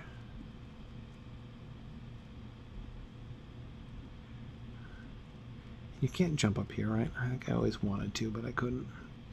Okay. And this is where this is where the boss is, isn't it? Yeah. Yes. Yeah. That's what I remembered. Hauntimers. Yeah. Sounds like Pontifer. Yeah. Oh, the ground here shows interesting evidence of old paving stones that have been overgrown. Oh, you can see the lines. Can't really see what was on them. There's the star here. Right? Yeah, there's right under my feet here. Yeah. Yep. Yeah, all overgrown now. But you can see that this was in fact a paved... Well, that's a heck of a respawn. Yeah, he respawns every, 20 seconds there? Yeah. I actually have vague memories of that when I was questing through here. I seem to remember that was one of the bosses that I fought 3 or 4 times, because... Got a henchman stuck on T-pose. Oh, well. Oh, man. Okay, and yeah, here I like how... Here are the kings. I like how the coloring here... The coloring of the stone is much darker and purpler. Yes. Yes, you can see that even just from a distance, that it's made of a different stone than the other ruins. Mm-hmm. Okay, so, and here are the 3 kings. We've seen these guys in several places. In the Briolands. Mm-hmm. We saw them, didn't we see them in the... Yeah, we did see them in the Barrow Downs, didn't we? Yeah, yes, we saw them in the Barrow Downs. I think we saw them up, and that paranoid place we went up to. Mm-hmm. Minas Ariel, yeah. Yeah, Minas Ariel. Yeah. The Paranoid Palace. Yes, exactly. Which means then that we've officially seen them in we've officially seen them in three places which are definitely Rudauran, Arthedanian, and Cardo. What did we decide? Cardolangian. Cardolangian. That's right. That's what we decided. Yes, thank you. Semi-arbitrarily. Actually, no, just not arbitrarily, but because it's funny. Yes. So Laginus. Yes. Anyway, we've seen this in all three places, which suggests that these are probably old Arnorian kings, like as it might be Isildur, Anarion, and Elendil. But I still am interested that there's no differentiation of any kind. The three images seem to be identical. And equal. Status, yes. Height. Exactly. Height in particular, right? Which you wouldn't necessarily expect if one of them is Elendil. You'd expect the one in this, as we do see, in fact. Like we saw in the High Elf. Well, also, remember we met him in person in the High Elf tutorial. Yes. They were not joking. Exactly, yes. It says on the tin, he was a tall drink of water. He was, Elendil the Tall. And no two ways about that. Yep, agreed. But there's another guy. There's a solo down on the next arch. Oh. That's really interesting. Doesn't seem to be any different art style. It's the same image. How many stars does he have above his head? Oh, I can't really see. 1, 2, 3, 4, 5. I think it's 7. I think he's got the 7 stars. So did these gentlemen back here. Yeah, which would, of course, prove that it's, Dunedain. Not that we needed much more evidence of that, but not that that's any surprise, that is to say. But they are these dudes are the only decorations that are not either the crown of, the forest crown of Rhudaur, or the what's it called? Scepter of Annúminas. Yeah. We did see the scepter in places. Though it's not always where you expect it. Like, it's not on usually that's up on the keystone, and it's not always on the keystone. I think. Oh, you're right. It's not this time. They put the crown everywhere. But yeah, down on the ground level, by where we came in. Oh, look at this up here. They put them. Oh, they're just the crowns everywhere. Oh, they stuck it on the tower too. Yeah. Like little chess biscuits. Exactly. Chess biscuits is exactly what I was thinking about when I see those little Rudauran things. I'm hungry. I know. It's staying up late, does it? Okay, and I've got to think that here the flagstones here are what was obscured in the tower. Oh yeah, definitely. There, you can see it's still kind of grass grown. Yeah. Which explains why we couldn't make out a design, because most of them don't have a design. Yeah, most of them are just bricks put in either sort of crisscross hatching pattern. Yeah, and then of course the major stars. Yeah. In knitting, we call that a basket weave. I don't know what it is in bricklaying. Man, look at those huge Rhudaur. Look at that. You know what? Where would you see that? These huge Rudauran symbols. Do you see what I'm looking at? If you come up here and then you look straight down. Oh, let me see. The biggest Rudauran symbols in the whole castle. Oh my goodness! Look at those things. They're like 10 feet across. You know what I think those are for? You know where you'd see those, right? You'd see those from Weathertop. Oh. If you look down from Weathertop, you'd be looking right down on this castle. And to be I suppose the next step up is to just, paint the whole thing in gasoline on your lawn and set fire to it. Yeah, big honkin' Rudauran symbols in your face if you're looking down from Weathertop. That's hilarious. But again, it does make me wonder, where's the scepter? Usually he was always bragging about the scepter, about going to get the scepter. He deserves the scepter. Yeah. We saw that in the statue. We saw that in the architecture. How come the scepter's completely missing this time? Well, I thought I saw some down on the ground floor, but I'm not seeing any up here. Yeah. Yeah, there's...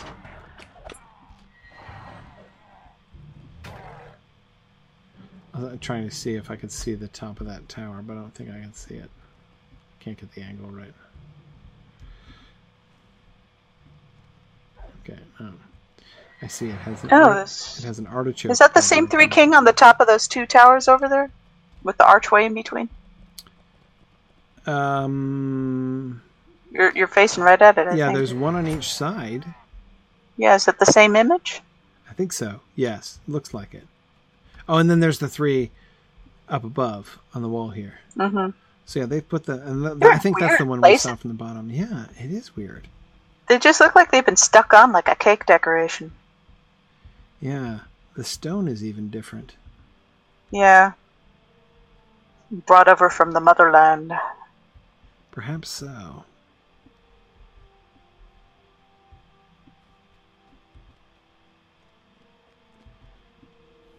It is a little bit odd. Oh, this stone's different here. And there's more of them over here. And more huge Rudaran symbols on the floor. Yeah. Bigger than the stars. Well, he's probably considered himself more important than the stars. Yeah, what? Why is that stone different? It's weird. Well, and why is that? I'm trying to. I don't recall these king images. I don't recall them being stuck up on the top of things everywhere like this. Like they were usually like against walls or like set into walls, you know? Yeah, built into walls. Yeah. Freestanding. I've never seen before. And they're everywhere. They're like on top. Like, I mean, I think in Minas Ariel we saw something kind of like that, but it's like almost every tower. No, it was along the side of the tower. Yeah, right. That's where we saw the 5 kings along the side of the tower. Mm-hmm. Yeah, it seems like it's like everywhere you go, those sort of warrior kings are looking down on you, and it's a little odd. We're supporting a battle that. And see, so this tower / Oh man, this had the biggest picture of all. The biggest Rudaran crown of all. Although I don't think you can see it from Weathertop. I can't see the summit of Weathertop over here. Nope. Yeah, you're right. Nice try, Rudar. It's not for the benefit of Weathertop. Oh, look, it was too... Oh, look at all the leaf pattern around here. Yeah. That's fun. I'm trying to figure out the multiple layer thing. This looks like it was... Maybe it was an arc like the stuff we've seen in the Midgewater Marshes. The sort of rounded amphitheater. Right. And this looks like some sort of capstone that fell over. But no, there's columns set in it. Never mind. It's probably just a rounded dais, or maybe it was meant to have a step there. Yeah. Interesting. Built over another, they made one big, huge... I think that's just a texture map snafu. Well, maybe. Oh, look over here. Look, scepters. Found them. I knew there were some down here. Oh, here we go. Back in the keystones. Yeah, the little keystones, yep. Yes. So when we have this kind of, arcade action here, we're getting the scepters. With the leaf and the vine. The leaf and the vine. Which we still have never figured out. No, we never did. Other than it just being a favorite little architectural detail of, I bet all of these have scepters. Yes, they do. No, the top ones do. See, so when they have the wall built among them, right, they don't put it. But when they have the freestanding columns with the arches in between, they have it. Mm-hmm. We can see that in both stories going up there. Okay. Yes. Right. Oh, so maybe this was actually supposed to be a platform that was higher up, and it collapsed down on this big platform. Yeah, I think it did collapse and break. I'm going with that too. This was probably a very multi-tiered thing, like the terrace over there. You know, the three. You Yeah, can see yeah. the 3 different levels and stuff. This was meant to be really grand. So notice that suggests, right, a really interesting kind of combination, right, where you have on the one hand designed to be a military fortification in Yes. case, you know, those chumps from Arthedain up on Weathertop decide to attack them, and yet inside of it we have, because this area looks like one big sort of architectural fancy set piece, you know? Sort of a rotunda shaped tower kind of thing. Yeah, like exactly, some kind of huge covered dais trifle, exactly. Maybe it's like that one in the North Downs where it started out as a luxury palace and then they built on additions that made it military. Notice the stuff Right. that's military is the stuff that's headed more towards Weathertop, and that's where we lose some of these elements like the scepter and stuff like that. Right, so yeah, perhaps, right. Well, that's interesting. So maybe this came first and it was not quite as militarily designed, but Right. later and on. then they threw up the fortifications afterwards, yes. Mhm. After the war really began in earnest. Yeah, I can buy that. That seems like it would work.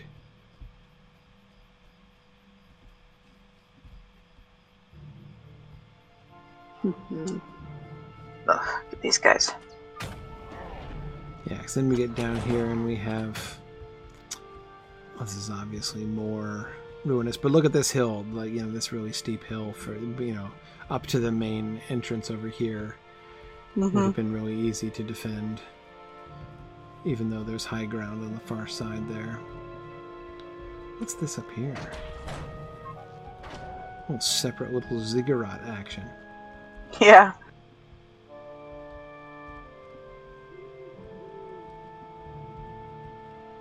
Huh. Yeah, just another high, pretty place for looking down at things. Or up at things. Great view of Weathertop from here. And the main road. Yeah, true enough. Good view of the main road. Very good view of the But main it's road. but it's not a scout sort of place. No, it looks yeah, like a totally not. leisurely place where you'd sit and just, you know, people watch. The Rudaran people watchers. I kind of like that. Bring me a latte to the South Tower. I'm going to people watch the main road. Possibly. Oh, so Forthalis was saying he had a brainwave the other day. Maybe the 7 stars are meant to refer to the sickle of the Valar. Possibly. I could see that.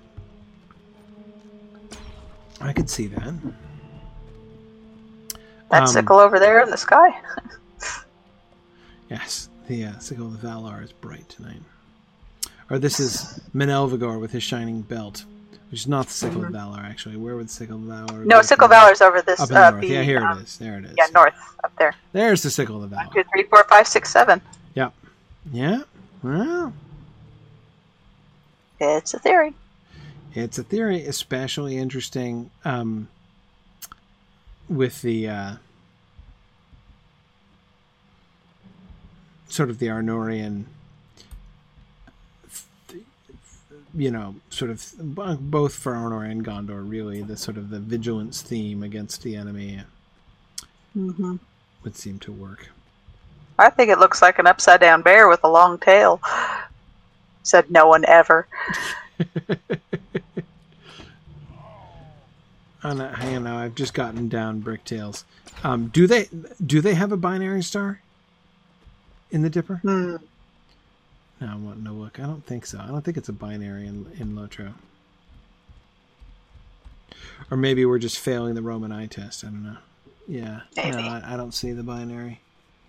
I think it'd be less of an eye test and more of a low resolution thing, but Yeah.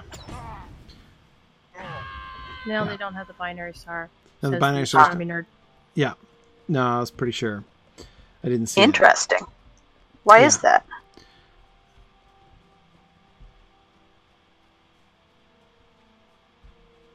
I love the stars. I do wish the stars moved.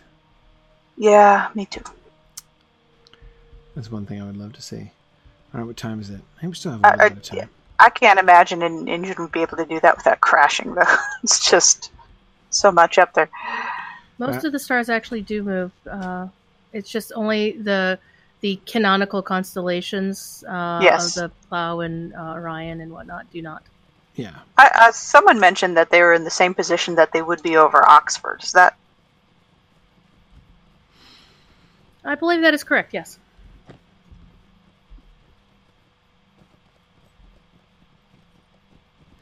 I always like how Menelvigor with his shining belt is right above the eastern horizon, which is right where he is when all the elves burst out singing in Woodhall, right? So it kind of sort of remembers that moment from the story when Menelvigor becomes a thing. So, okay.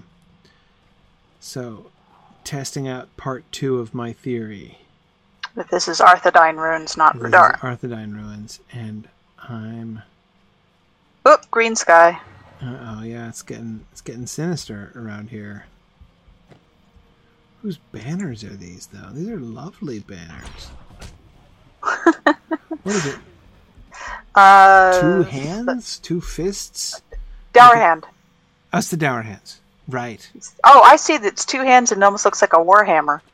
Yes. That is clever. That is clever. Yeah, 2 fists with a crown above it. Okay. What kind of crown? Let me see. The little tiny one? Yeah. That is a teeny weeny little crown. Interesting. It's more of a tiara than a crown. That's not like what you'd picture for, like, a big old Durin kind of crown. Right. Yep. We're getting stars where we would be getting crowns. I think I'm right again. Yeah, the sky is just overcast right in that spot, apparently. Well, this is an evil place because there's stuff going on the hill up there. This hill that we're going towards here? No, the hill facing due west. Oh, okay. If you get a little closer, you can see some of the lights of the evil rituals taking place. Ah, I see. Right. We've missed the primary evil there. Okay. All right. I think if we go through the dwarf, the underground stuff that the dwarf leads us to, we can get up on the hill. Right. Thunderbell. Okay, so this is so this looks like a watchtower. Yes. This would have been a watchtower. Totally Arthedanian. So okay, so this is not a significant outpost, though. That is more significant. And then that over there. Oh yes. That is Oscaruth, right? Which we could not see from Weathertop. We couldn't see Oscaruth from Weathertop, right? So looking over here. I think those hills would have been in the way. Yes. Those hills were indeed in the way. We could not see Oscaruth. We could see this ruin that's due east of us here. So far, Oscaruth is more well protected than Esteldin. Yes. It is a slightly better kept secret than Esteldin, but that's not saying very much. Oh man, you should come here at night when it's a low visibility day. Right. Looks like you're walking on the road with a flashlight. I could not find that city.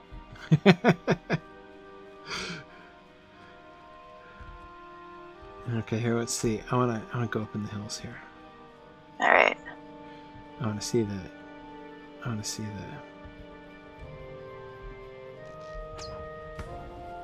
the ruins up here. More Dour Hand banners. Yep.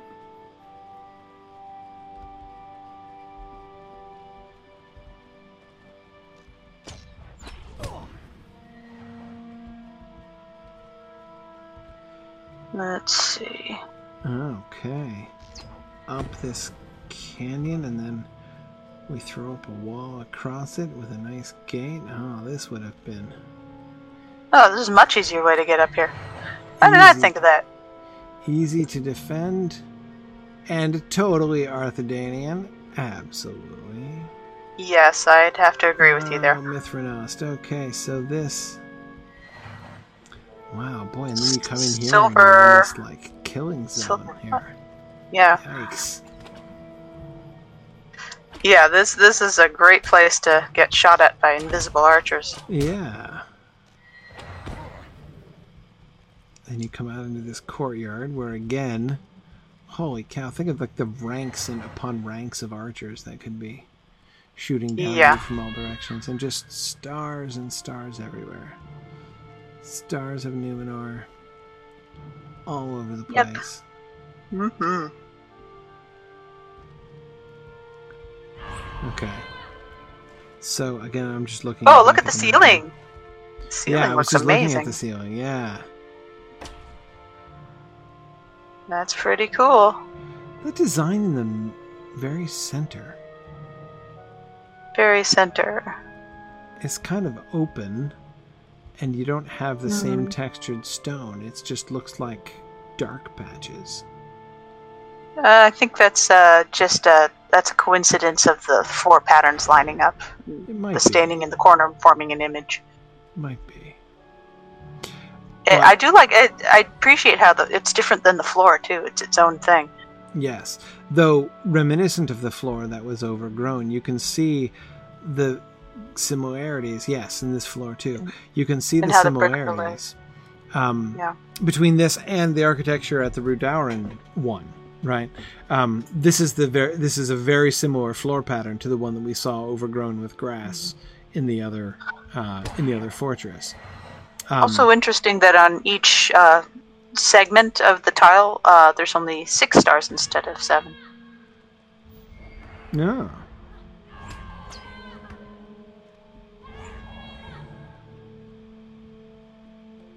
Huh. If we're taking each half oval as its own pattern, Oh, right. then there are either 12 or 6 in each version. Right. Up in the ceiling, yeah. Right. Mhm. Okay. Interesting. Okay, I want to see what's up the door. Oh. Looks like sketchy activities up here, of course. Oh, Sketchy no. activity. We've got hanging cages with skeletons. We've got Lich white pens. factories. Yeah. Oh, they put the skeleton cages all along the walls and everything. Oh, this is awful. That seems it's very vile activity for dwarves. We don't usually see these sort of things in dwarf buildings, do we? Yeah, I really hate what they've done with the place here. Oh, man, and then we change to the red and green.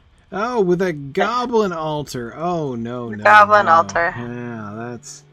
Are there even goblins here? I don't know. I Why don't are think we I've seen a goblin out Why here. are we invoking seen- the great goblin here? I know there's orcs in this building and there's dwarves in this building. Weird. Yeah, especially since they generally don't team up very well. Yeah, now, of course, we can't see anything because we're in the middle of, like, terrible... Oh, I do know you can fall off this, by the way, so... Okay, I will be careful. What I'm doing is, I'm just looking out. So I'm staring straight north here. So Weathertop is there. Okay. So there's Weathertop, which I can just see the silhouette against the horrible cloudy sky. And straight north would be to your straight-ish north. Would look across the valley with the road in it. Towards Rivendell, I think. Well, no, towards what is it? Last- that Rudauren place. Oh, yeah. Oh, I'm sorry, I was looking further east. Yeah, because I'm just kind of so again. I'm trying to think of oh man, we got blue torches here too. That's really not good. And then just like unburied corpses lying in piles. Yeah. Not good at all. But this part of the fortress has a pretty good view out. So this is a great stronghold that they've built up. And I've got to think that this probably happens so we get the Arthedanian stuff kind of encroaching down, that we get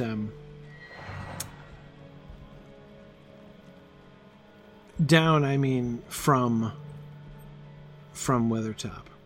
See, the thing about this being an Earth... Oh, can I open the door? Yes, I can. Think about this being an Arthurdanian stronghold, which... Oh, wait, no, this just takes me underground or something. Yes, it does. Unless you want to take a look at the ruins in there. Well, tempting. May do, but... Let's go back to the Gallery of Death. Yeah, because I'm wanting to find the... Yes, this is what I wanted. I'm wanting to find the way out. Where am I pointing? Oh, no. This is not the way. This is the way we came in. Yes. No. That's not what I want. Oh, the way out is through underground. Yeah. So there's no... It's a perfect little mousetrap. Yeah. Or we could jump off the side of the cliff. Okay, so this just takes you up to the white place. Uh-huh. Okay. So then this area would have been the one that overlooked off to the north, which was essentially towards the Rudauran frontier. Yeah, from here you could look at the road, you can look at the Rudauran activity, and you could signal Weathertop if you had to. Yes, easily signal Weathertop. Not Minas Ariel, because there are hills in between, right? Mm-hmm. And yes, the Lorne Span. We should head to the Lorne Span too, to go back to Minas Ariel too. So let's see, which way is that? If we go this way, yes, right. I believe we so. need to head off to the west here.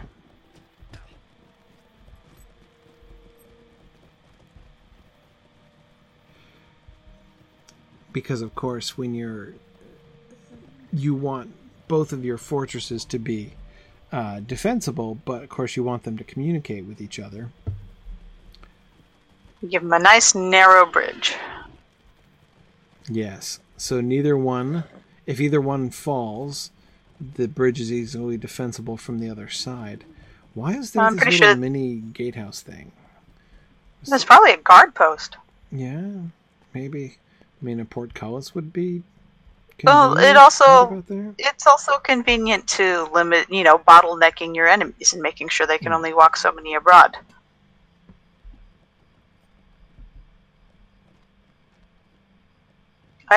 Does it go down? I think it might be functional too. Guard spiders, yeah, that's right.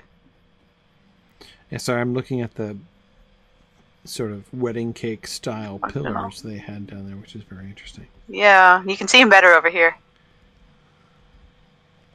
Oh, they do look like wedding cakes. Yeah, they do. And I'm hungry again. Yeah, I think the gate post actually is up right on top of those columns, so there might be some function to it as well.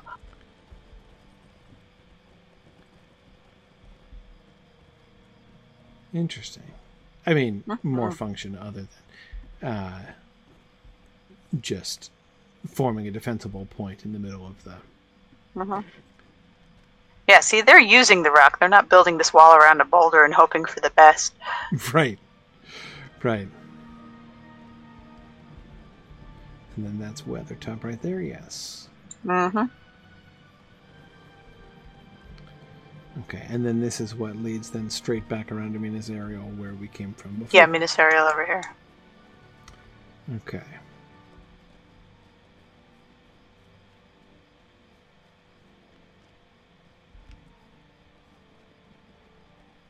Cool.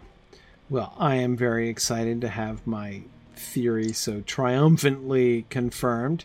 Congratulations. Thank you. This is a sufficiently unusual experience that I'm quite savoring it. So that's pretty cool. Okay, so yes, and here's Minas Ariel, this is where we stopped when we came out of Minas Ariel before, in this little camp with all the quest givers.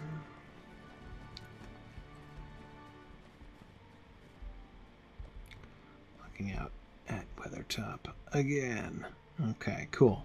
All right, well, we will continue next time. We'll continue exploring down towards Oscaruth and further to see. From the look of it, it looks like Oscaruth would have been Rudauran also, and then that one across the way down on the south side, so that the theory I was hatching last week from the top of Weathertop, saying that the road served as a kind of frontier between the lands of the Arthurdanians and of the Rudarans. So we'll see if that continues to be borne out. But I should say goodnight to folks. It's not hideously late yet, so I should probably stop while I'm ahead. Hooray! But thanks everybody. Thanks everybody for joining us, and we will be back next week for more poetry discussion and then more exploration of the Lone Lands as we continue to get our mental map set up. Yes, on the Crick Hollow server next time. So very good. So thanks everybody, and I will see you guys next week. Thanks for joining me. Bye. Bye.